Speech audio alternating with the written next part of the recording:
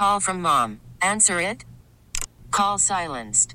Instacart knows nothing gets between you and the game. That's why they make ordering from your couch easy.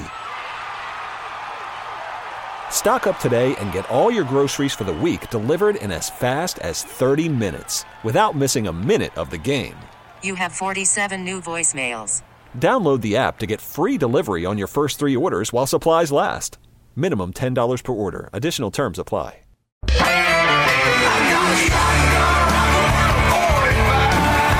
It's time for Come and Talk It with your host, Michael Cargill, brought to you by Texas Law Shield.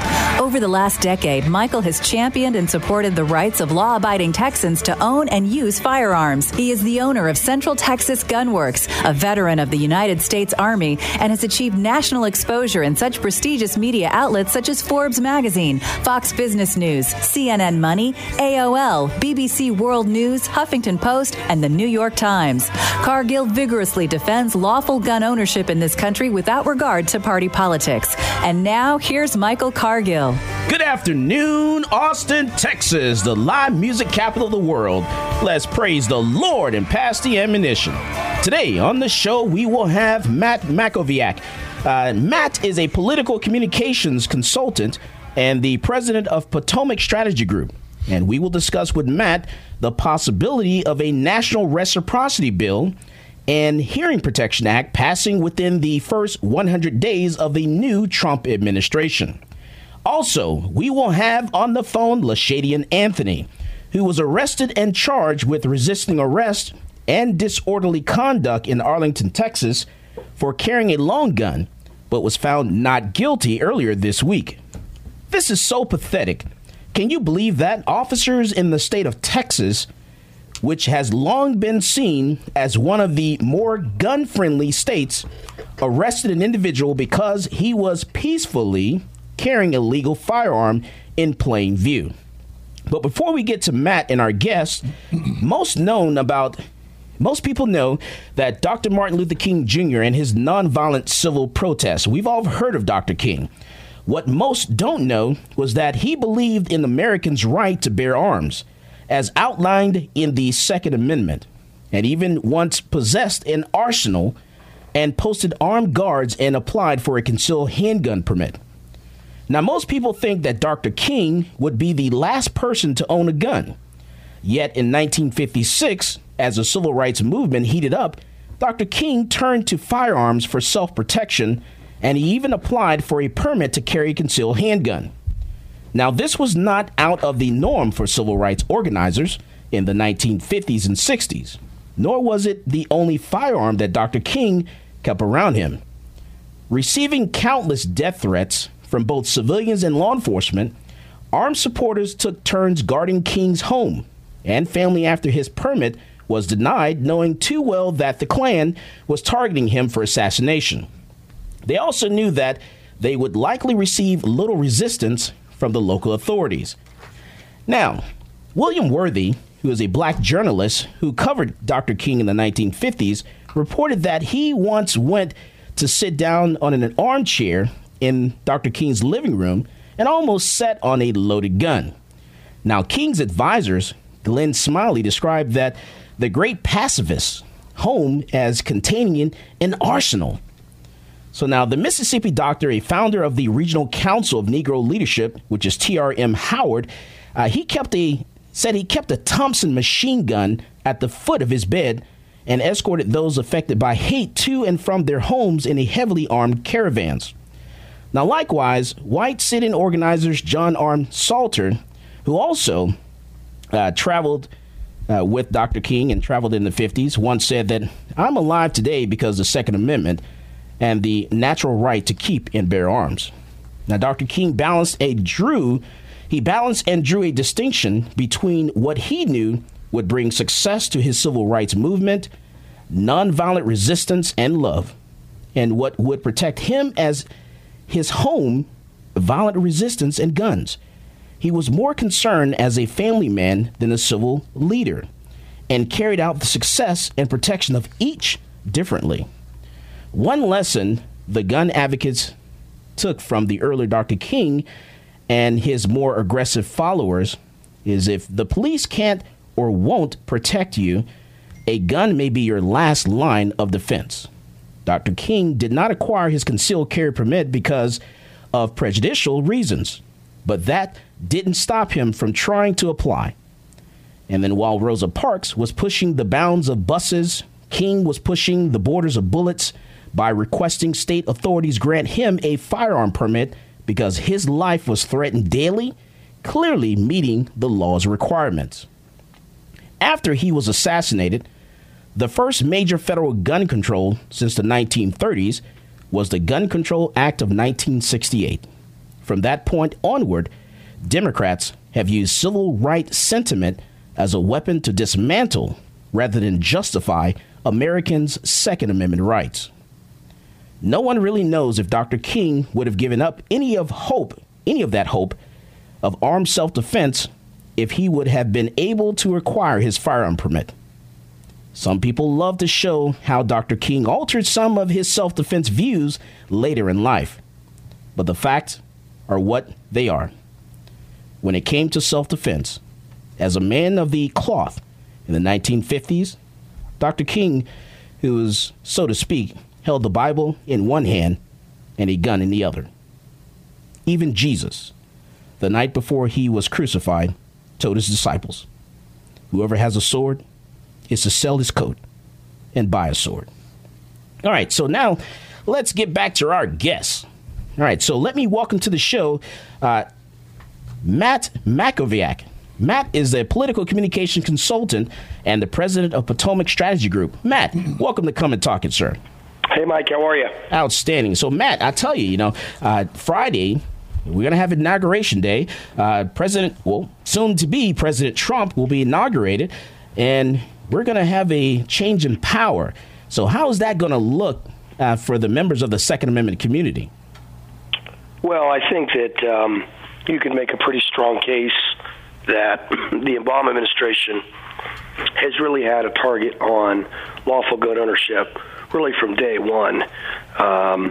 You could look at the gun running operations, really trying to shut down the gun manufacturers with lawsuits, just the way the Justice Department hasn't prosecuted gun crimes, obviously not supporting things like reciprocity. I mean, the list goes on and on and on. And of course, when we've had these tragedies happen in schools across the country, the first thing they want to do is take guns out of the hands of law-abiding citizens and make sure only criminals have guns. So it's become a matter of sort of religious belief on the left that guns shouldn't be lawful in the United States. They want to go to a model similar to what you see in a country like Australia. It's pretty clear to me that the Trump-Pence administration is going to go 180 degrees in the other direction. And one of the most interesting things about the Obama years, and in fact this is something that Senator John Cornyn said on Friday, I think it was Senator Ted Cruz said it on Friday, which is that this desire by the Obama folks to try to make guns unlawful has really made people go out and legally purchase guns much more quickly and with greater urgency these last 8 years. So they've actually had the opposite effect of what they wanted.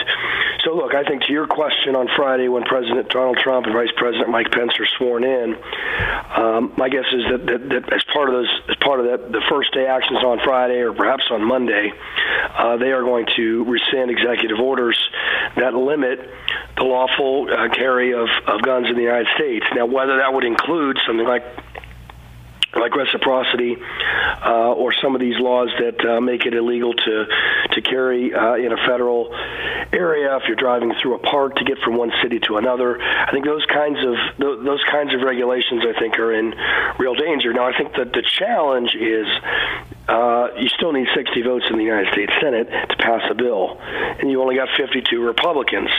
Now, you might have 2 or 3, let's say, pro-Second Amendment Democrats in the Senate. You could imagine someone like John Tester of Montana, perhaps, Heidi Heitkamp of North Dakota, perhaps, Joe Manchin of West Virginia, perhaps, but that only gets you to 55 votes. You're still 5 votes short for passing serious pro-Second Amendment legislation. So I think that, again, the good news is Trump and Pence will stop the bad things that Obama and his Department of Justice and ATF have been doing to try to really shut down lawful gun ownership in America.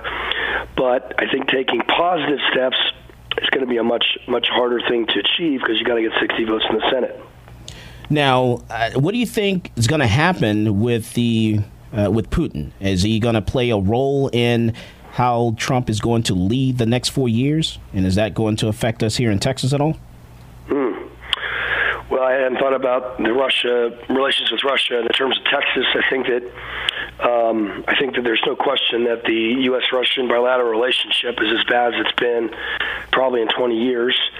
You have what seems clear to me and clear to the intelligence community is Russia taking cyber hacking actions against Americans and American institutions, trying to impact the election. I don't believe that they decided the election. I think that's really a bridge too far. But I think that cyber hacking is going to be investigated. It already is by the Senate and the House Intelligence Committees. Now, the challenge with Russia is not just a geopolitical adversary, like Mitt Romney said 4 years ago. They're also a potential ally in Syria because while they are propping up the Assad regime in Syria, they're also anti-ISIS. And so I think this is what Trump has really tried to focus on, is that we don't necessarily, in his view, need to have a adversarial relationship with Russia on every single issue all the time.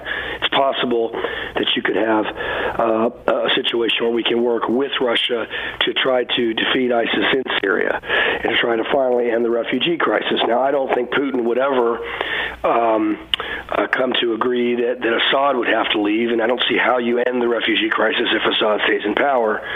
So that's part of why the Syrian question is such a complex one. But look, I think we have to be very sober about Putin. I don't believe he has American interests in mind. I think he wants to reconstitute the old Soviet Union. I think he wants to break down NATO. I think he wants to test America. He certainly tested Obama and realized Obama was not serious. And that's why he seized Crimea, and that's why he's threatened Ukraine, and that's why he's made some noises about going into the Baltic states and testing our NATO commitments. So these are all really serious issues. I mean, World War III could potentially start in a situation where he seizes, let's say, Estonia and the Baltic states, and then because of our Article 5 commitments in NATO, we have to send troops to defend Estonia. My guess is most Americans don't realize we have to defend Estonia, and they probably don't want to start World War III over Estonia. But if you let him take Estonia, then what does he take next? Does he take Ukraine? Does he take Poland? I mean, where do we draw the line? So these are the kinds of questions that I think are really important for the future. And obviously, there is a lot of interest in exactly what Putin was up to, how it affected our election, and what the results of the cyber hacking investigation ultimately show. Okay. And then what about the national reciprocity bill so that license holders would be able to carry their firearms in different states across the United States, just kind of like a driver's license? You know, you get a driver's license in Texas, and that driver's license is recognized in other states. So do you think that's something that we can actually get accomplished? Because I know the bill's been filed. Sure, it's filed every 2 years, and it's always kind of right on the precipice. It certainly would have, I think, majority support in both houses. But again, in the Senate, you have to have 60 votes, and as I said before, you only have 52 Republicans. So this is what's so interesting about the next 2 years, is you have Democrats promising, pledging, swearing that they're going to oppose Trump at every turn. But the problem is that 10 of them are running in 2018 from the Senate in states that Trump won in November, 4 of whom are running in states where Trump won 56% of the vote. So at some point, Democratic unity is going to split. And the question is, over what issues is it going to split? I think Obamacare could be one issue, since Obamacare is so unpopular. But obviously, Second Amendment rights are very popular. They're popular with the majority of the public, and they're very popular in red states, the kind of states that Trump won. So I don't know whether Democrats are going to be able to block pro-Second Amendment bills in the Senate. I do think it's a heavy lift to get 8 Democratic votes in the Senate, to get from 52 to 60. As I said before, I think they can get to 55 or 56. It might take more than 2 years to get to 60. You might have to beat some of these so-called moderate Democrats from red states if they take enough bad votes that go against the wishes of their own citizens. All right, we're talking with Matt Makowiak. He's a political communications consultant and the president of Potomac Strategy Group. This is Michael Cargill, and you are listening to Come and Talk It.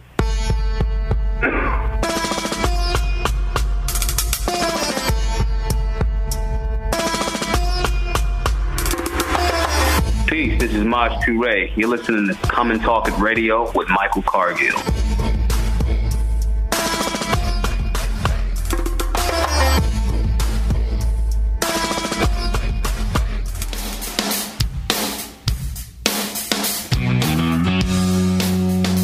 Welcome back to Come and Talk It. And now here's Michael Cargill.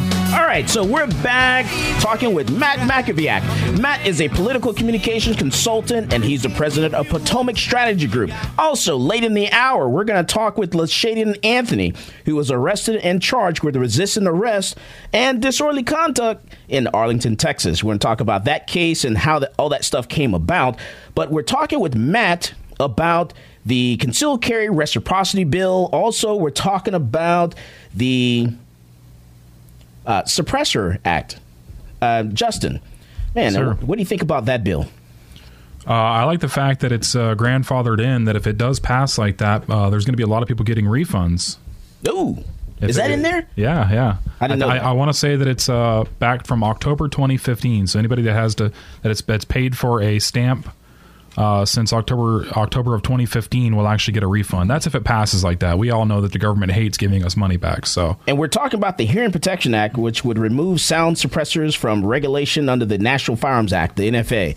Man, I didn't know that was in there. Yeah, but I also think that should apply for short barrel rifles, short barrel shotguns, and stuff like that. You know, especially if we've got a Republican majority in both chambers and pretty much across the country. I think we should be going a little farther than that. But like what Matt was saying, hey, we don't have that 60. We have only 50, right, Matt? Oh, did we lose him? I think we lost him for a second. You are going to have 2 bills that are going to be must pass in the first 2 months. The first is the debt limit. The debt limit increase, which I think the debt limit expires in about 6 weeks, and of course you could attach, any bill to that. You could, attach reciprocity, for example, because that bill has to pass. Now, I think that still has a 60-vote threshold in the Senate. Now, the more interesting bill is the reconciliation bill, the budget bill, which is how they're going to repeal Obamacare. Now, that is just a 51-vote threshold in the Senate and then a majority vote in the House. You could perhaps include it into a bill like that. I actually think Republicans may want to have Democrats vote on reciprocity in this current Congress, because it does put a number of Democrats who are up for election in a very tough spot. They can either vote pro-Second Amendment like their voters want them to, or they can vote against the Second Amendment and have to pay the consequences when they run for re-election. So I guess, candidly, I'm not sure reciprocity will happen in the next 2 years. It wouldn't surprise me if it does happen in Trump's first term. But again, you got to have a path to 60 votes. Yeah, and even, it's not like Texas. In Texas, if a bill, if the language is not germane, then you can't add it to something else. And when we're dealing with the U.S. Congress, you can attach that to anything. Yeah, the only thing you can't do is you can't combine authorizing language with appropriating language. You can't authorize on appropriations. It's kind of a in the weeds technical term, but there's obviously authorizing bills and there's appropriating bills that spend money, and those are generally totally separate. But you're right. I mean, you could attach a reciprocity bill to the debt ceiling or to a budget like the reconciliation bill, because reciprocity probably wouldn't have a score to it. So there's got to be different ways to do it, and I would presume the NRA, the National Rifle Association, has their priority bills. They're working with the Trump administration. They obviously strongly supported Trump. In fact, I think they endorsed him earlier than they've ever endorsed a candidate for president in their history, and that was partly because Trump is right on the issues, but it's also partly because Hillary was so radical as a candidate against the Second Amendment. She wanted to basically take what Obama did and really put it on steroids. Oh, wow. So I think the NRA is going to be a very effective advocacy group to try to get these major pro-Second Amendment bills passed through the House and Senate. All right, so let's bring this back to Texas now. How are we looking at the Texas legislature this year as far as the Second Amendment and things of that nature from the GOP? Yeah, I mean, the one thing, I haven't heard a lot about a lot of bills. I'm sure there are some that have been filed. I think the one that has gotten some attention in the past and will again is this idea of constitutional carry, which is, and you were talking before about the guy with the long rifle legally possessing it and being arrested and then having the charges dropped. Obviously, there's a concealed carry bill. There's a concealed carry law in Texas that says that a handgun, can be concealed if you have a permit. The question is, do you have to have a permit to have a concealed handgun? And that's what constitutional carry is. This is a bill that's been filed in the past by State Representative Jonathan Stickland of Bedford up near Dallas-Fort Worth. I don't think that bill, just to be really candid, I don't think it has the votes in the House or the Senate. You've had law enforcement come out against it. So we'll see. My guess is there will be a fight and there will be a discussion about that bill. We'll see if it gets to the Senate. The Senate is generally more conservative than the House. I don't know that it has the votes to get through the House, but it'll be another fight that will happen legislatively at the Capitol this session. I actually agree with you, Matt. I'm just going to let you know right now, but then there's some people that disagree. No, here's the deal. I don't disagree that we don't have the votes if we don't get it to the floor. I think if you go around and you ask enough Republicans whether they support it or not, I agree with you. We don't have the vote. Now let me ask you this. We strategically get it to the floor and we force a roll call vote. What do you think is going to happen? Well, that's interesting. It's going to pass. Obviously, that could be the kind of vote that could be used against a Republican if they vote against it in a primary. Mark our words. Yeah, I'm sure. And listen, I think the question is, and I'm not saying that I'm on one side or the other. I'm just saying the question is constitutional carry a majority viewpoint? Right? I mean, just among the public, because I think if you have police chiefs testifying against it, I think that does. It wasn't the public that elected them, though. It was 20% basically of the population that is allowed to vote that elected them, though. You know what I'm saying? You can say, we need 51% of the public to support this. In reality, no, we don't. That's not who's electing these people. Well, that's true. Yeah, you're right. You're right. I mean, there's you have to get through a primary and you have to get through a general election. Yep. I mean, I think the bottom line is you got 150 House seats. About 20 of them, or perhaps 30 of them, could be competitive in a general election. You've got 31 Senate seats, and basically one of those 31 is competitive in a general election. So all these incumbents, particularly incumbent Republicans, are worried much more about a primary than they are about a general election. And so, to your point, that's why. Obviously, any vote on the Second Amendment is very touchy for them because they don't want to create a problem for themselves in a primary. So we'll see what happens. My guess is it won't get a vote for the reasons that you've kind of made clear. Let me put this out there. We only need 10 Republicans to force a roll call vote on the House floor. And I can tell you right now that we have those 10 Republicans. Yeah. So, I don't understand procedure well enough to tell you if it's that simple. I mean, if that's what you're saying, then I'm sure that's right. But, yeah, if that's true, then it'll come to the floor and there'll be a vote. And my guess is constitutional carry gets 30 or 40 votes, in the Texas House, for 50 votes maybe, something like that, and it fails. But... I don't know. From my standpoint, I think Texas is one of the strongest Second Amendment states in the country, both in terms of popular opinion and in terms of our laws. So I don't think, maybe I'm wrong, I know you guys follow these things closely, but I don't think most Second Amendment supporters in Texas think, God, Texas isn't strong enough as it applies to our laws. We got to be stronger. We can always be stronger, and we want to do smart things and pass smart laws. I just don't think there's a huge passion, broadly speaking, for constitutional carry. I could be wrong about that. I know you guys are passionate about it, but broadly speaking, I'm not sure it's there. The question is, do they want to gamble a primary on it? Do they have the data to back it up, or are they wondering whether or not we have enough members in our bag to basically get rid of them come the primary? Yeah, that's a good question. I mean, I've been involved in successful primaries. I know how hard they are. It's very hard to beat an incumbent because incumbents have all the advantages. They have what they've done on the official side. They have their fundraising. They have their staff. They have name identification. They usually have more money. They have all the advantages you can have, and so they're very hard to defeat. And so if you want to go try to take 30 or 40 incumbents out, I'd say good luck. If you want to go take 5 or 10 out. I don't think we need to take that many out because, I think if you want to focus, if we get this vote on the floor, I have a hard time believing that anybody is going to vote against it, especially a Republican. So was there a vote? Was there a vote 2 years ago? There was not. We had what we thought was the 10 members needed, but not all of them had the testicular fortitude to stick it out when the day came.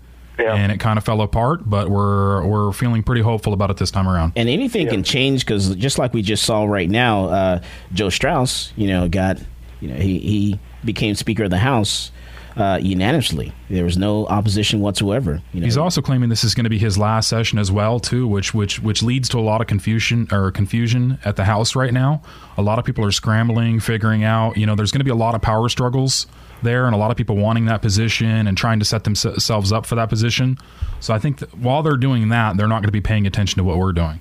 I think there's been speculation this may be his last session. He has not said that. Strauss has not said this is going to be his last session. I have not seen that. I think that would have been huge news if that were the case. I don't doubt that there's a chance it is his last session.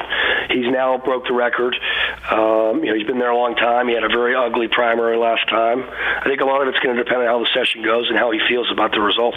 Most expensive House seat in Texas. Yeah, it's true.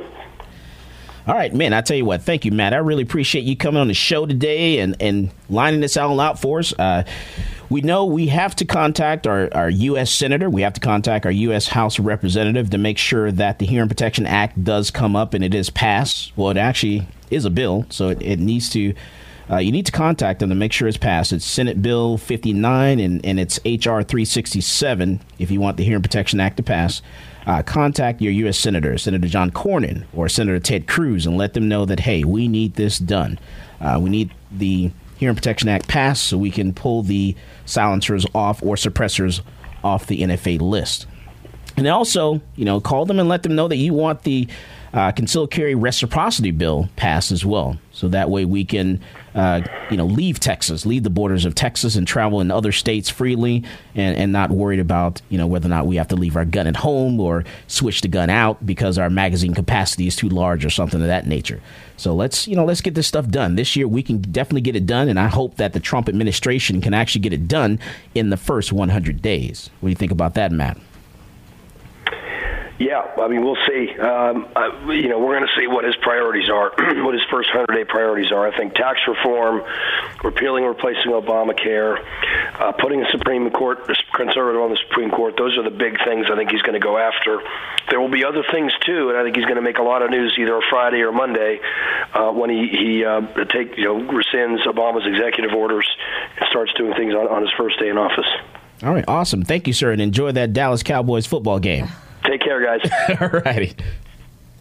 All right, so that was Matt Mackowiak. He is a political consultant for the strategy group, political communications consultant for and also the president of Potomac Strategy Group. And he is also the, I think he's like the vice chair of the Travis County Republican Party as well here in Travis County. And Matt's he's a great guy. Definitely helps us out a lot, here in Texas and also in Washington, D.C.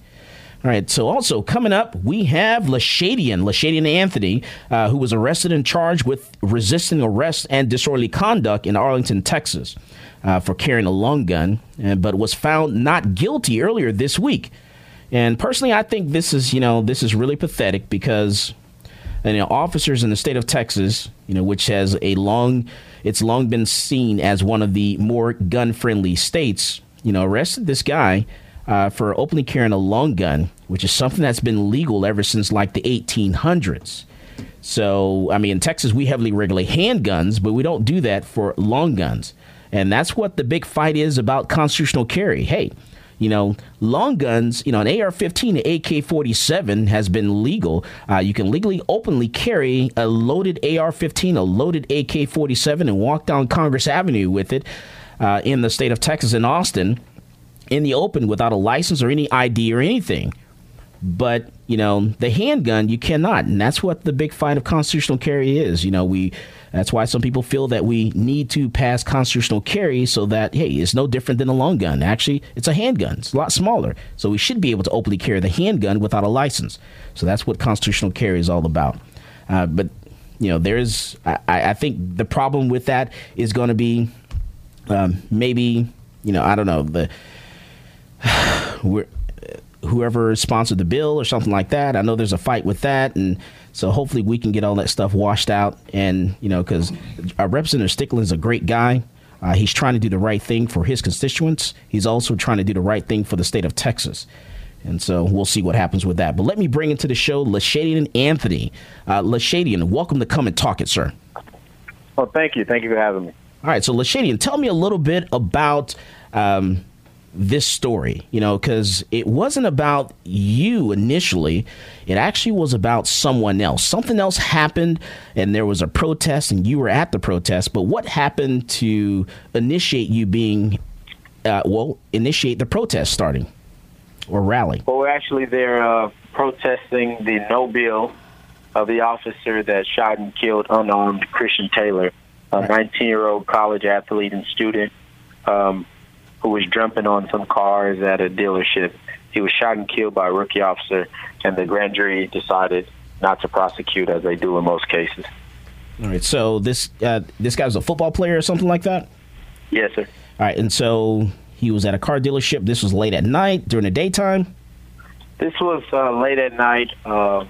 Believe that he was under the influence of some kind of drug, not sure. But he was jumping on property. There was nobody around. There was no threat.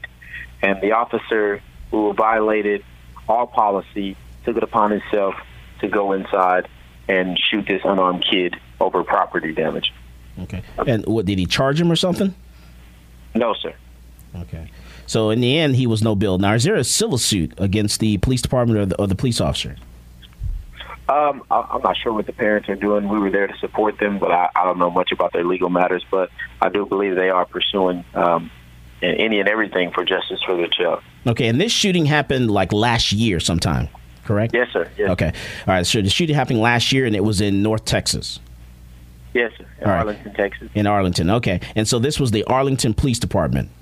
Yes, sir. All right, so you guys were in Arlington, and you're doing, because of this particular shooting and the officer being, I guess, no billed or not charged or whatever, you guys, there was a protest.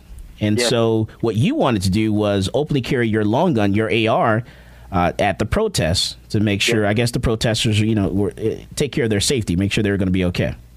Yes, sir. All right, and so what happened? So we start our protest at the police station. So we're at the police station, and so the police are aware that I'm there. So I'm there with my long arm, me and another guy, and we start. And initially, as we start marching, an officer asked me to sling my weapon. Now, I had a sling on my weapon, but there's no state law that requires me to sling my weapon. So I respectfully declined and said, no, I'm not going to sling it.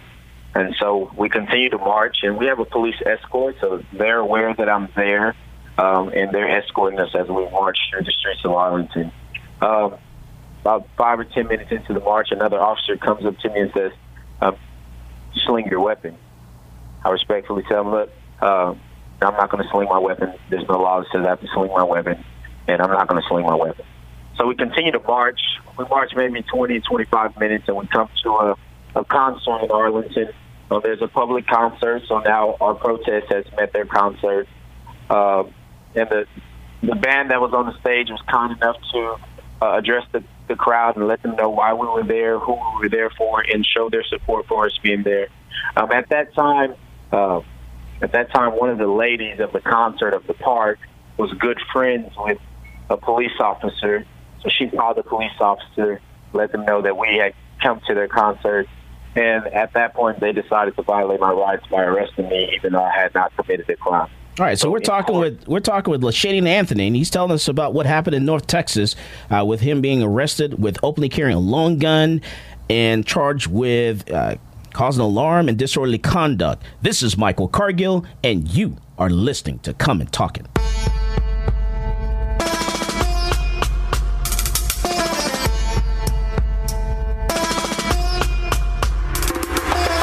This is State Representative Jonathan Stickland, and you are listening to Come and Talk It on Talk 1370.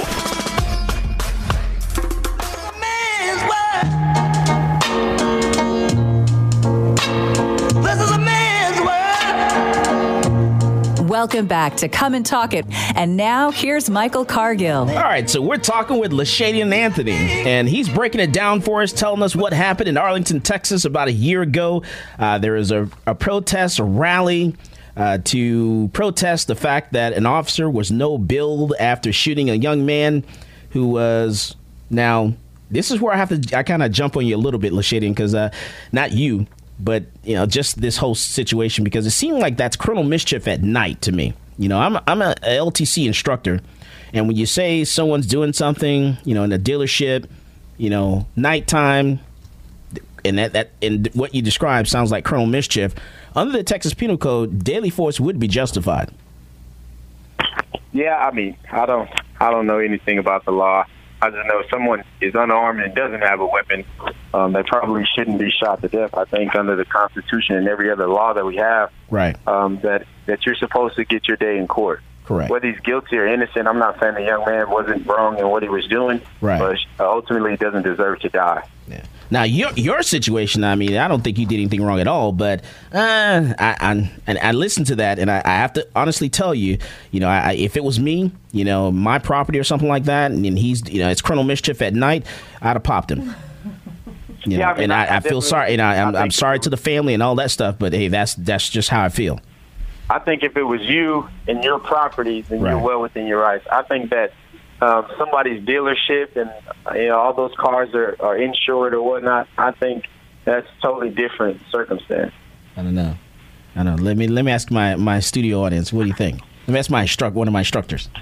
Yes. I think he was definitely in the wrong. You don't know what kind of substance anybody's on.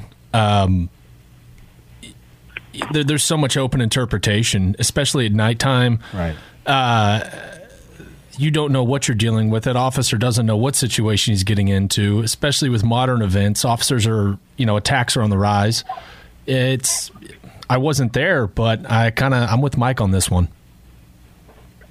What you think?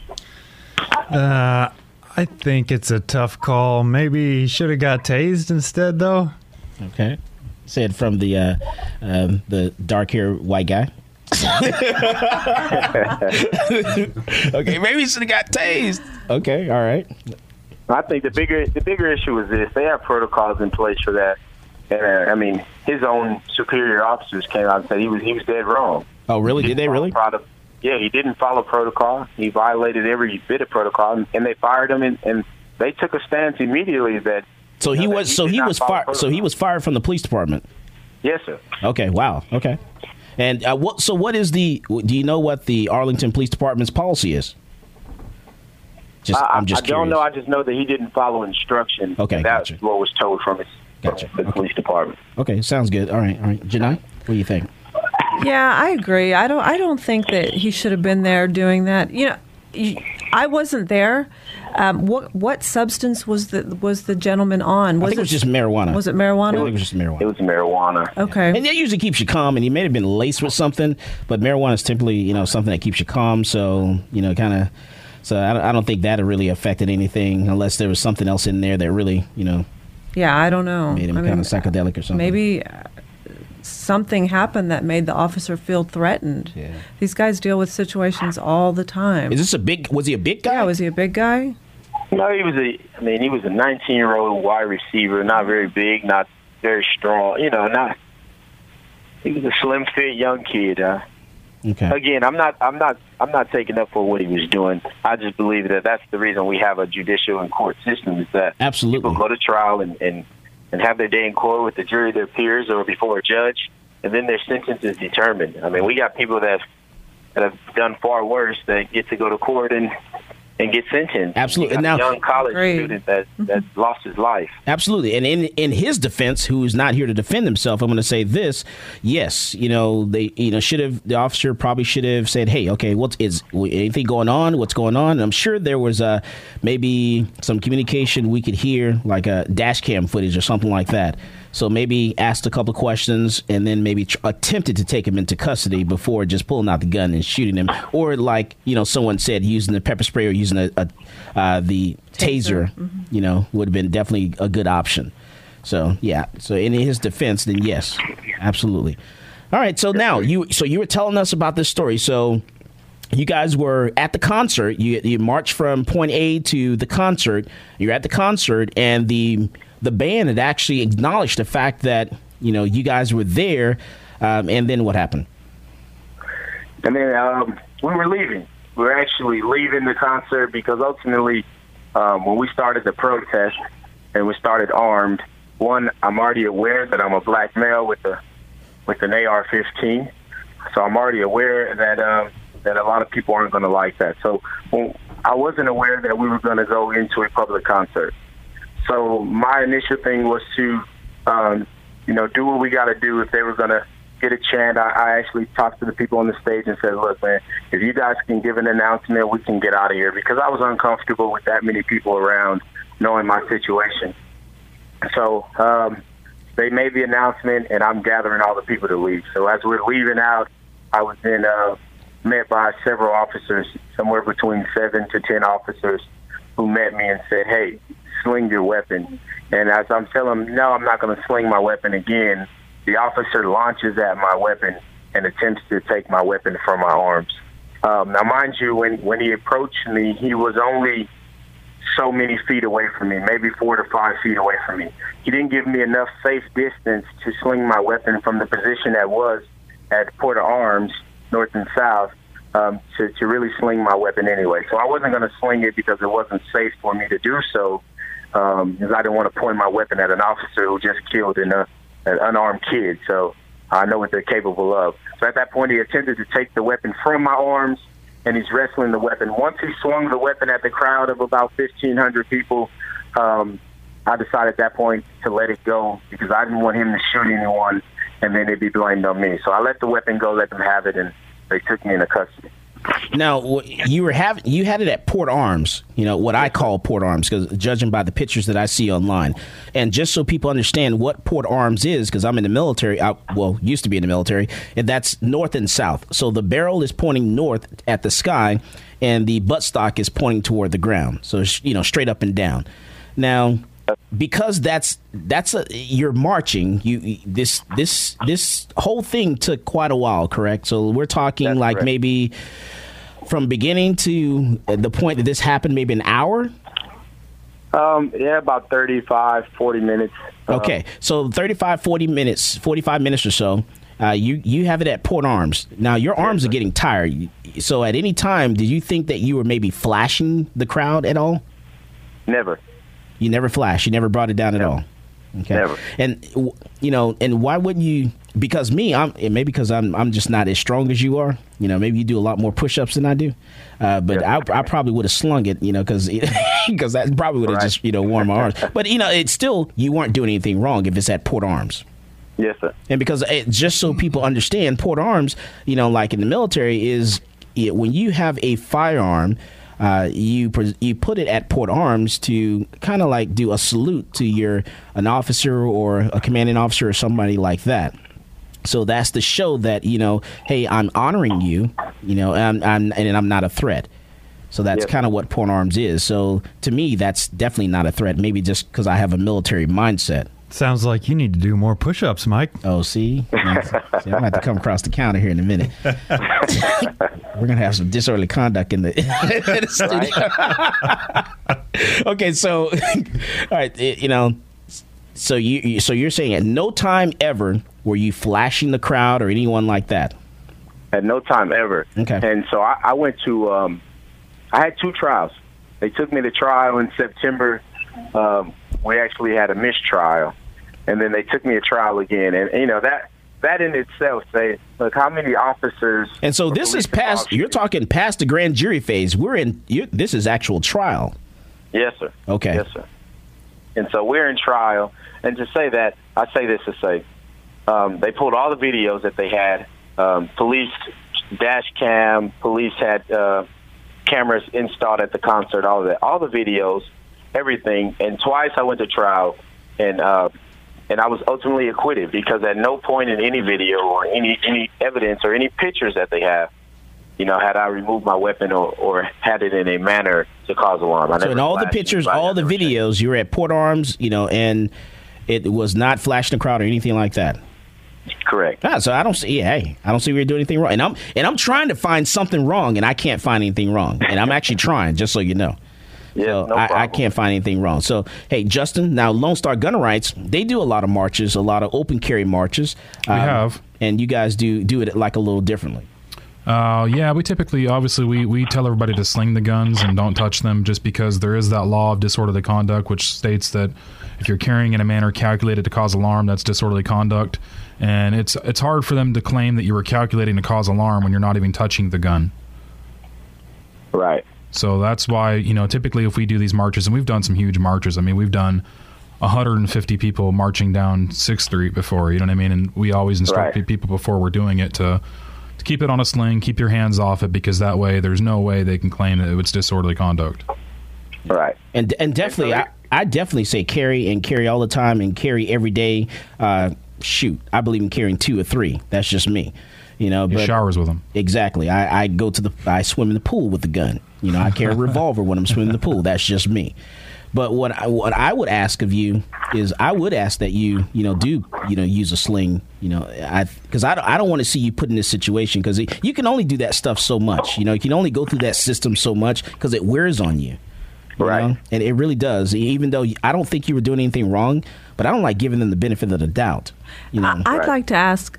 I know you were found innocent, obviously, but just out of curiosity, why didn't you want to sling it? What was the point, or is that just your preferred method of carry? Why were you carrying it in that manner? We do hundreds of open carries, and we always carry at Port Arms. It's just more safe for me. Okay. And how I train and how we train. And so ultimately, since we train that way and we march that way, that's the safest way. It's the way that I know how to handle it. Okay. And I think more so is I was there to protest the police officers. And they were trying to make an example and make me do something that is unlawful for them to make me do. And so because I was there to protest what they were doing anyway in violating and taking a young man's life, I didn't want them to handle me any kind of way. And because I know my rights, I told them, look, man, I respect what you're saying, but I'm not going to do it. Yeah. And I definitely like that you were being respectful and all that. And I'm very grateful of that. And like I said, I don't think you did anything wrong. I just, next time I just definitely wish you do it differently. But hey, you honestly did not do anything wrong, and you were found not guilty. Yes, sir. And I think that was one of the biggest testaments that I can say is when you're doing the right thing, first of all, when you know your laws and know your rights and you're doing the right thing, then you have something to stand on. Because ultimately, when I went to court, they brought in 8 different officers. They couldn't tell the truth. 8 of their officers had different stories. But what I had to stand on was the facts and the truth, that I had not broken any laws. And I think it really should shed light on the disorderly conduct law, Penal Code 4201, all of those laws that give so much power to these police officers. Ultimately, they use it when they have nothing else to charge you with. They just tack on the disorderly conduct, and I think it's something that we as a state need to look at. Okay, when we come back from the break, I'm going to ask you about actually what happened in court. So I want to ask you that. But let me go to my producer for a second. So what's the score of the Dallas Cowboys game? It's 21-10, but Dallas is playing a little bit better. It's Green Bay's up right now. Green Bay 21? Green Bay 21. Oh, no. Dallas just scored, though, and now the defense is playing a little bit better. So, we're doing good. We're doing better. What quarter are we in?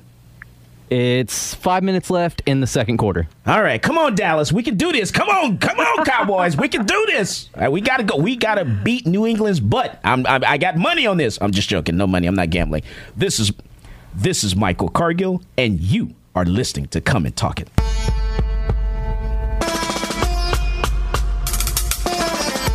Hello, this is Gerald Daugherty, and I'm the Precinct 3 County Commissioner here in Travis County, and you're listening to Come and Talk It.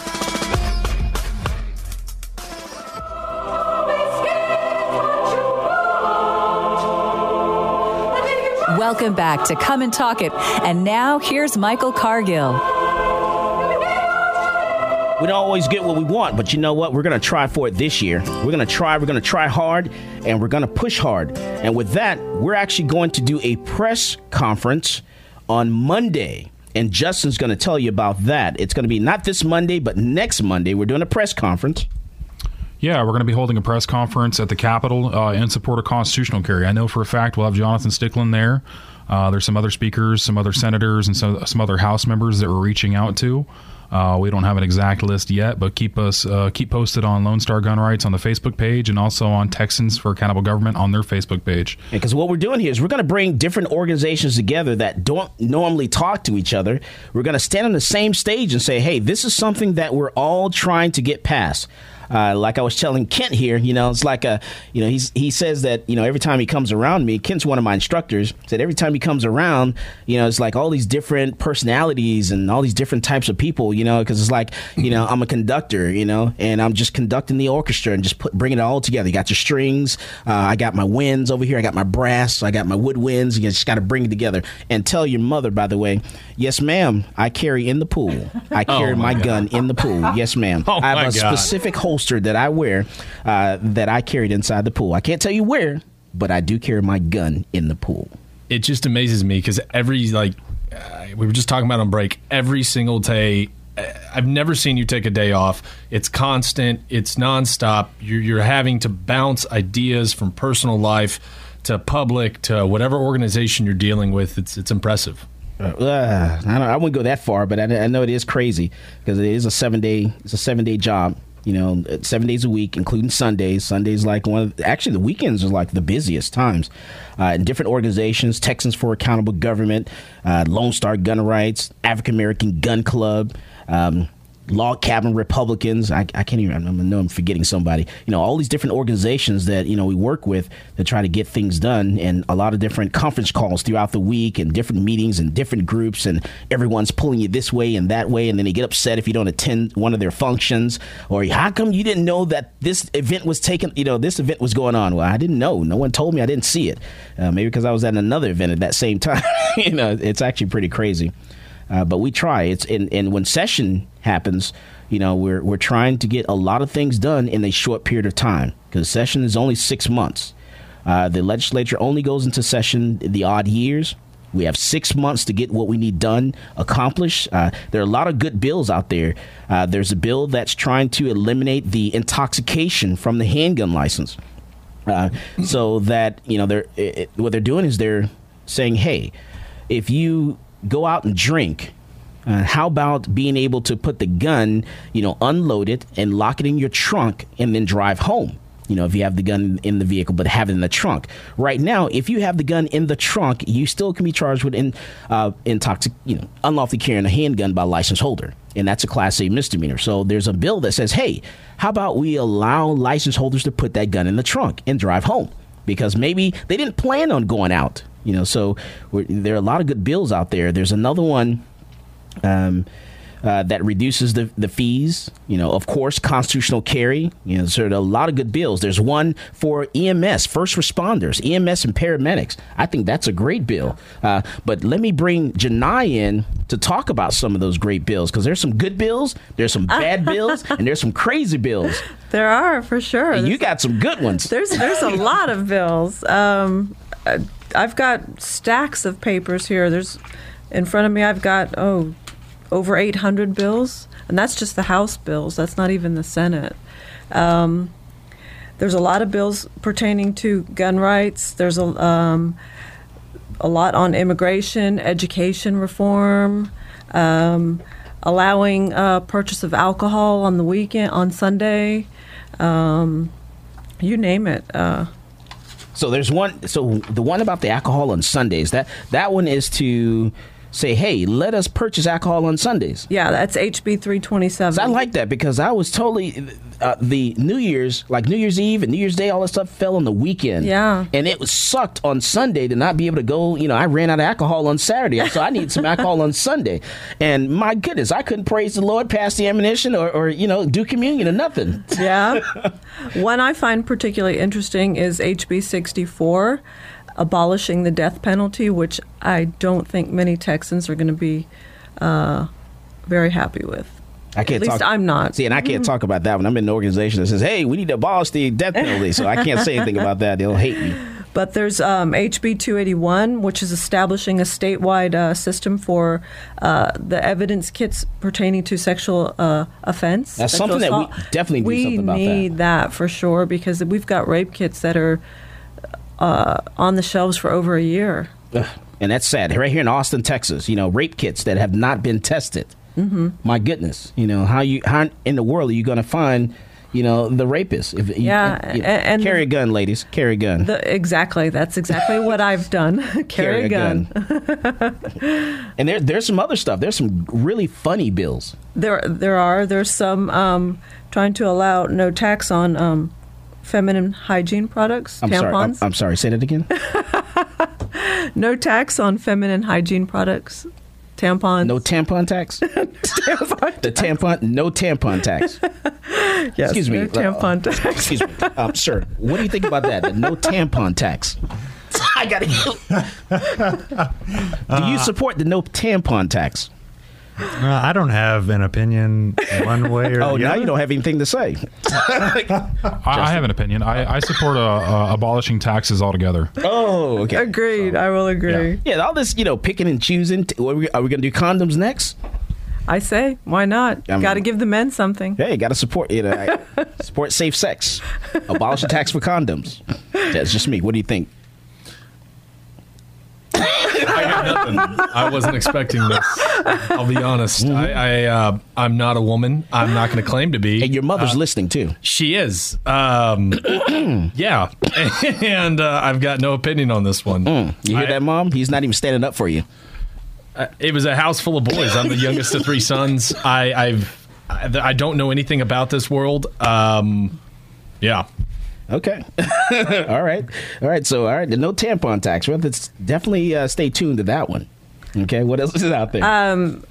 Something probably a lot of people in Austin will like is HB 82, relating to the penalties for possession of 1 ounce or less of marijuana.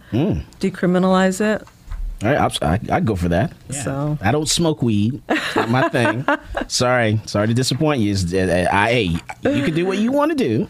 I support you in what you want to do. Why are you pointing it? I'm just Don't be looking at me. Oh, my bad.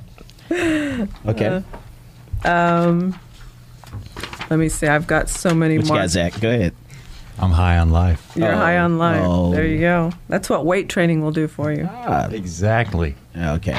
He's high on nuts and berries and raisins and things of that nature, right? Uh-huh. Yeah, and I'm high on fried chicken, collard greens, mashed potatoes. There's a lot of Planned Parenthood abortion bills out there. Well, none of those are going to pass in Texas. They can forget that.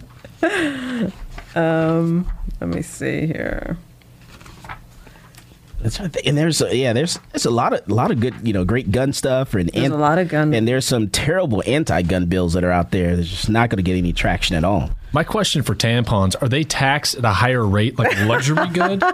Because if they're treated as a luxury good, then that's wrong. To my knowledge. But if it's across the board, then now you're persecuting me for being a male, which I don't appreciate. Agreed. No, I agree. I agree. Either that or give y'all no Nobody tax. Said you couldn't buy some tampons. Yeah, you can buy them. Yeah, you can buy them.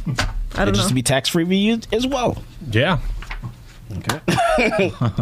You're saying that why pick that particular item? Why not pick something for men and something for women is what you're saying? I'm just saying be fair across the board. If you're going to be selective, why specifically that and what is it for? I mean, is it a luxury good? Is it a higher rate? Or, is it a medical? It's obviously a necessity, but it shouldn't be something that's treated as a necessity as a luxury good. And I can understand that argument, but if it's the same rate as everything else. It should be. I've actually never paid attention. Are you saying this is a man's world? I'm saying it's a world of equality and we're all in it. Okay. Just making sure. Just checking. Okay. All right. Any other bills over there? Because we're going to get some of these some of these bill authors inside the studio or over the phone to talk about some of their bills and some of the good stuff, the bad stuff, and the crazy stuff. As a matter of fact, not this weekend. Well, it's supposed to be this weekend, but I think we're going to push it back. We're going to get Texas Gun Sense inside the studio. They've agreed to come on the show. Texas Gun Sense, the anti-gun. Well, they're not. They say they're not an anti-gun organization. Unfortunately, I do say they are. We'll put that to the test. But they're going to come inside the studio, and we're actually going to get a chance to sit down and chat with them and talk about, the organization and what they're actually trying to do. And we'll see what happens. Also, we're going to have a owner of a gun store in Lampasas. He's going to be either in the studio or on the phone. I think he's going to be on the telephone. We're going to talk with him as well. And because he's actually been attending events with Texas Gun Sense, which I thought was kind of strange to have a gun store owner attending events with an anti-gun organization. So we will have them on the show. The Texas Gun Sense will be in studio, and I believe the gun store owner will be on the phone, but we're going to get down to the nitty gritty because there's a whole lot of lipping and labbing, slipping and slabbing, jigging and jabbing going on, and we need to find out what's happening. All right, but once again, Justin, our press conference. Yes, sir. Is going to be on the 23rd. 23rd. We're going to invite the media there. We're going to talk about different organizations coming together and supporting constitutional carry. Yes, and since we're still in the process of getting the room and everything, that's why you're going to have to tune into Texans for Accountable Government Facebook page and Lone Star Gun Rights Facebook page, because we will be announcing what the room number is and what the speakers are, but we do know it's going to be on the 23rd, and it's going to be from 3 p.m. to 4 p.m. That we do know. And we're going to stand together as one. A lot of different organizations from different backgrounds, whether it's the African American Gun Club, whether it's Lone Star Gun Rights, where it's Log Cabin Republicans, whether it's a state senator or a state House of Representative. It doesn't matter. We're all going to stand together and say, hey, this is something that we want to try to get done and get passed here in the state of Texas. It's like a boulder that's coming down the mountain. And that boulder's coming down. The only thing you can do is stand in front of it and try to stop it. It's gonna roll right past you or roll over you, but it's coming down. And so constitutional carry eventually is going to get passed. And I understand that reducing the fees, that bill is definitely, I know that's going to pass this session, because that's the signal that I'm getting, the things that I'm hearing from people in the background, that they're going to either reduce the fees or eliminate the fees from the handgun license as a way to not pass constitutional carry. And I will tell you that there's not a very good chance of that bill getting off the House floor and not being amended. So we'll see what happens.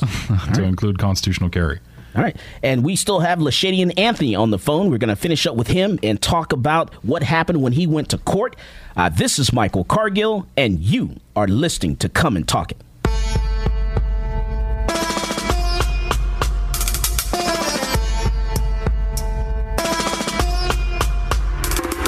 Hello, this is Gerald Daugherty, and I'm the Precinct 3 County Commissioner here in Travis County, and you're listening to Come and Talk It.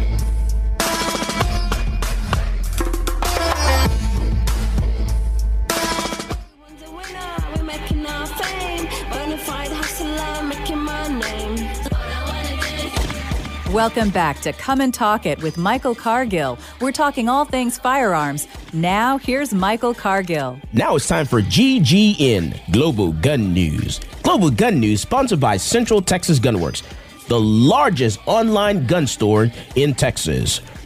In the news, Washingtonians may lose access to magazines. Washington State Attorney General Bob Ferguson introduced a bill on Monday that would limit the sale of so-called assault weapons with specific features, as well as so-called high-capacity magazines. At a press conference held in September of last year, he told the public that, quote, just as the First Amendment does not grant you the right to yell fire in a crowded theater, the Second Amendment is not without limit. Simply put, assault weapons bans are unconstitutional, end quote. He goes on to say that if the bill does not pass the session this time around, which he believes it will, he will continue to bring it back next year and the year after that and on until it does. David Frocht, who is the representative for the 46th District of Washington, expressed his support for the Attorney General and the proposed legislation. The Attorney General also introduced a bill that could act as a backup since the success of the ban isn't likely. The second bill would expand background checks for the weapons and magazines listed in the ban, as well as introducing a license for the purchase of those items and restricting the purchase of those items to individuals over the age of 21 as opposed to outright banning them. Much of the stated reason behind these legislative measures is attributed to the Mukilteo shooting that occurred last year when a young man killed 3 other young adults in cold blood with a rifle he purchased. Utah representatives seeking constitutional carry. Representative Lee Perry of Utah unveiled his attempt for legalizing constitutional carry for his state with House Bill 112.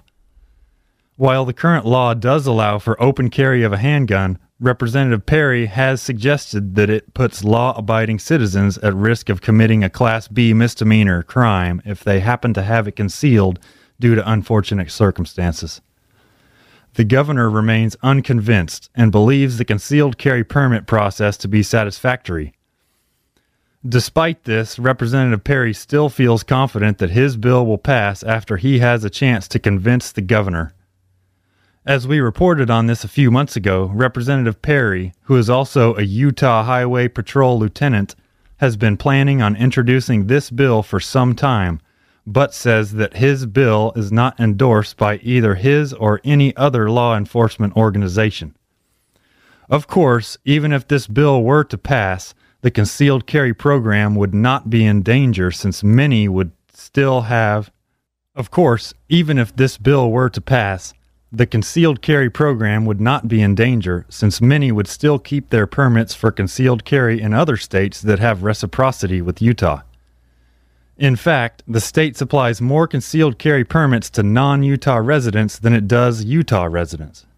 A batch of new gun legislation for Texas. The 85th Texas legislative session will be the site for multiple exciting new gun bills this year. Aside from the constitutional carry legislation, House Bill 375 being proposed by Representative Strickland, there are also a few other bills being introduced this session. A total of 4 legislative proposals are being submitted by Senator Don Huffines of the 16th District, who spoke on the Senate floor just last year on constitutional carry. Does a working, law-abiding single mom who lives in a dangerous neighborhood have the time and resources to jump through the government hoops? Why should she have to, when we know that her right to carry and to defend herself is fundamental and constitutional? The Joint Resolution Number 30 proposes a Texas constitutional amendment making the adoption, enforcement, ordinance, and order of a mandatory registration of firearms illegal by either the state of Texas or any political subdivision of the state. Another bill, Senate Bill Number 458, would change the laws that apply to LTC holders while under the influence of alcohol, and would make it so only an individual with a firearm on their person can be charged with illegal possession while intoxicated. The argument from the senator is that if an individual who carries legally has firearms locked in their trunk while driving after a drink, but still being below the .08 driving limit, they shouldn't be charged with illegal possession. Another bill, Senate Bill Number 459, deals with taxation. This legislation would restrict municipalities' ability to tax the sale, purchase, or manufacture of firearms, air guns, knives, ammunitions, or supplies other than what is authorized by the state. The final proposed legislation is concurrent resolution that would appropriately make the cannon of the Battle of Gonzales the official state gun of Texas. Taxi driver self-defense from an ice pick. Earlier this week, a New York taxi driver was able to defend himself from an assault committed by one of his passengers. After the Rochester taxi driver by the name of Colin Green drove a woman to multiple locations, she refused to pay and became aggressive. When Colin got out of the vehicle and tried to call the police, the passenger stepped out of the van wielding a weapon. It turned out to be an ice pick that she had been concealing, and she began threatening Colin and walking toward him. Thankfully, he had taken the time to get his license for a concealed firearm and pulled it out while ordering her to stop. After she continued to approach, he began to retreat again and tried to talk her down. I was like, look, don't come any further. I don't want to do this. Don't let me have to hurt you. Later, he realized the attacker used the ice pick to break his cab's rear window as he was escaping. Lieutenant John Ballard of the Gates Police Department said that Colin did everything correct and only used enough force to protect himself. This guy did everything correct, you know. He used his handgun to protect himself, but didn't use it above and beyond what was necessary just to protect himself. Colin learned a lesson years ago about self-defense while he was working at the same job. He was attacked and stabbed a total of 13 times and luckily survived the deadly encounter. From that, he learned about the importance of having an adequate means to defend himself. And this has been your Global Gun News for this week of January 15th, 2017. And now, back to Michael Cargill in the studio. Justin, tell us about that petition that people need to sign. We've got a petition for constitutional carry. It's on our Facebook page right now. If you go to Lone Star Gun Rights, on the Facebook page at the very top, it says sign up. Go there, read the petition. Last session we delivered, towards the end of the session, we had about 45,000, a little more than 45,000 petitions we delivered. On the first day of session, we delivered 15,000 petitions to all 181 legislators. And throughout the session, we continued getting signatures.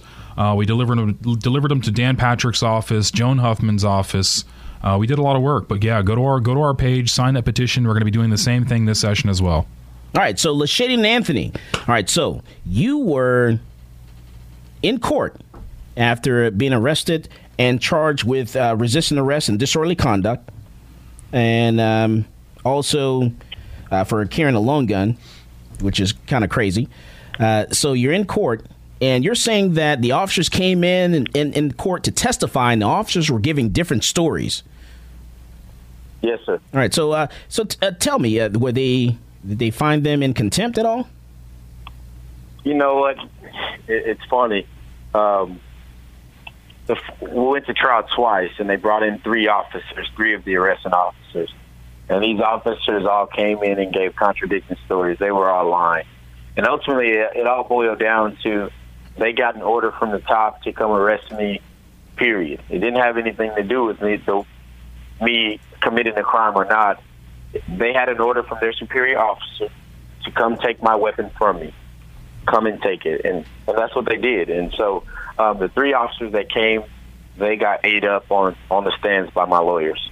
And then the next time we went to trial, we got a mistrial. So they brought me back to trial again.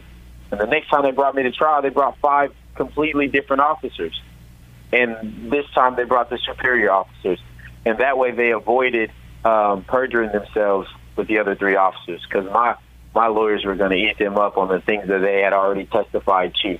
And so to keep them from perjuring themselves, they brought 5 different officers in. Oh, okay, I see. Okay. And so in the end, you were found not guilty. Yes, sir.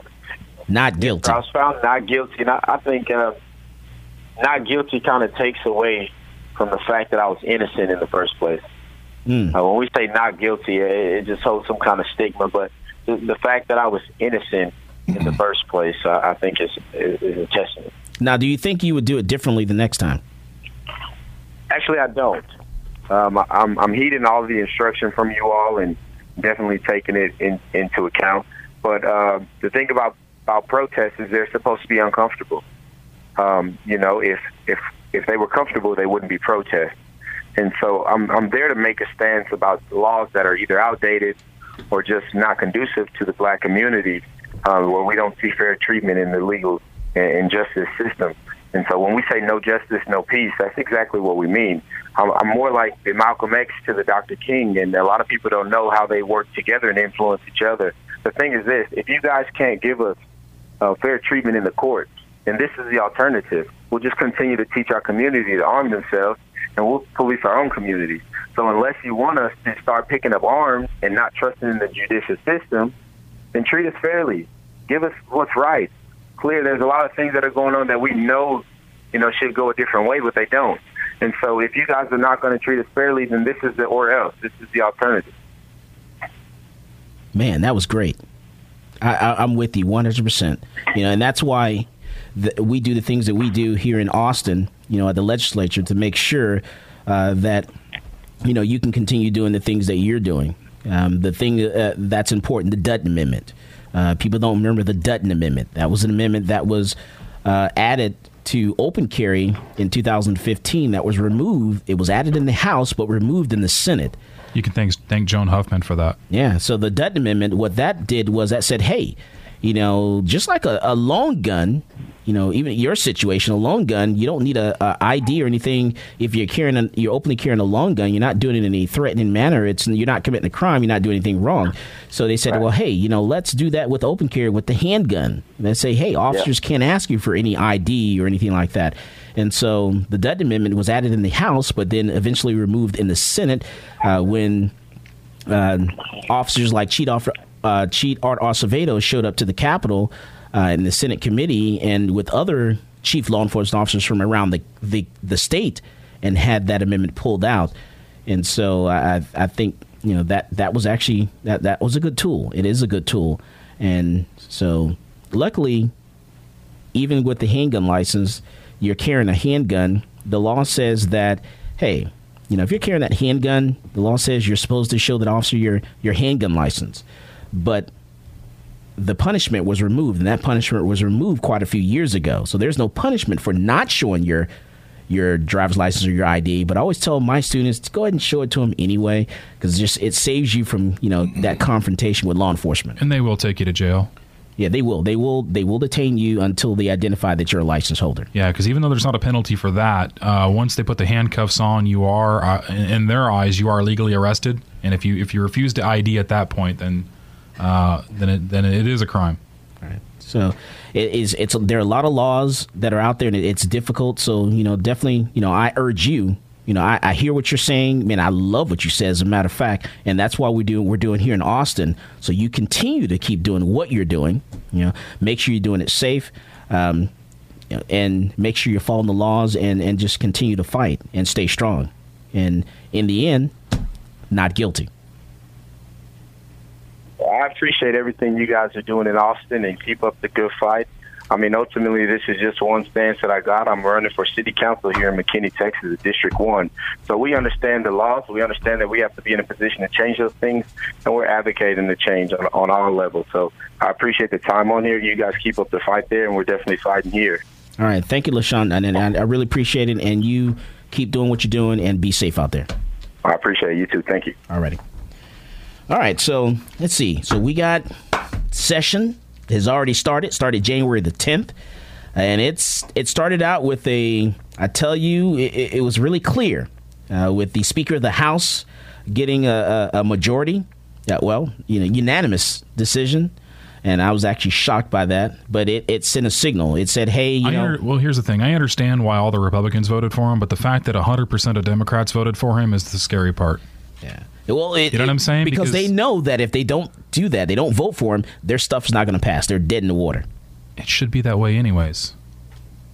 Right? That's Republican majorities, super majorities, both chambers.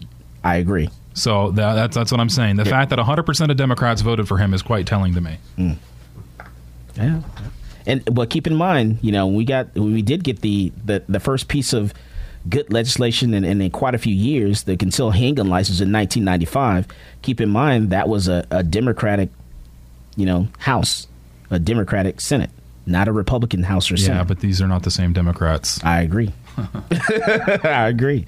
All right. So now, what have you learned from your experience here on the show? There's definitely even more information than I was already expecting. Are you ready to run for for mayor, president, city council, president? Let's do it. Let's go ahead and run for mayor of San Marcos. You going to run for mayor of San Marcos? You going to step on out there? Eventually, if I make San Marcos my home, I might just. That's Hays County, right? Yes. So you're doing some work down there at Hays County? Yes. Okay. All right. Well, so you definitely keep up the fight, and Janai is going to keep us up to date on some of these different bills. She's going to let us know Yeah, I thought every week we could mention 5 bills, let everyone know who the author of the bill is, and then we can try to contact some of them and get them in studio or on the phone, talk to them about their bill. Nice. So we're definitely going to get them inside the studio and say, hey, what's going on with this crazy bill? And definitely don't forget Lone Star Gun Rights petition. Definitely want to sign that petition. And it's located where? Lone Star Gun Rights on Facebook. You could actually go to lonestargr.com as well, and you'll find it on our webpage.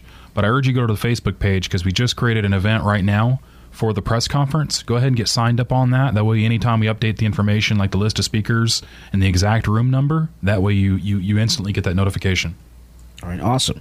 All right, so we hope to see you there and hope to start this session out nice and strong and get a lot of things done, get a lot of things passed, and make it better for Texans and in our way of life. Lashadian Anthony was arrested and charged with resisting arrest and disorderly conduct in Arlington, Texas, for carrying a long gun, but was found not guilty earlier this week. Now, this, I think is actually pathetic, and I honestly can't believe it, that officers in the state of Texas, which has has long been seen as one of the more gun-friendly states, arrested an individual because he was peacefully carrying a legal firearm in plain view. Even though this particular case wouldn't have been affected by the Dutton Amendment, because this case was with a long gun, not a handgun, it sets the stage of why the amendment is important. The Dutton Amendment would have barred law enforcement from requesting proof of licensing from individuals who are openly carrying handguns while not committing a crime. Police Chief Otto Cervedo showed up to the Capitol with heads of law enforcement organizations and influenced the Senate enough to vote out the amendment. Now, people talk about the, quote, normalization of gun culture like it's a bad thing. Instead, recognize that the firearm has long been a culture symbol, an idea in our history, both nationally and locally here in Texas. A flag was raised with the words, "Come and take it." And it didn't have a depiction of a pair of yoga pants or a gluten-free pastry. It had a gun. So remember this. More guns equals less crime. Go out and buy yourself a gun. You've been listening to Come and Talk It with Michael Cargill. I'll take my life, my liberty, my pursuit of happiness. Just let me be. I'll take my guns, my home on the range. I'll take my Bible. You can keep your change. T-Mobile has invested billions to light up America's largest 5G network, from big cities to small towns, including right here in yours. And great coverage is just the beginning. Right now, families and small businesses can save up to 20% versus AT&T and Verizon when they switch. Visit your local T-Mobile store today.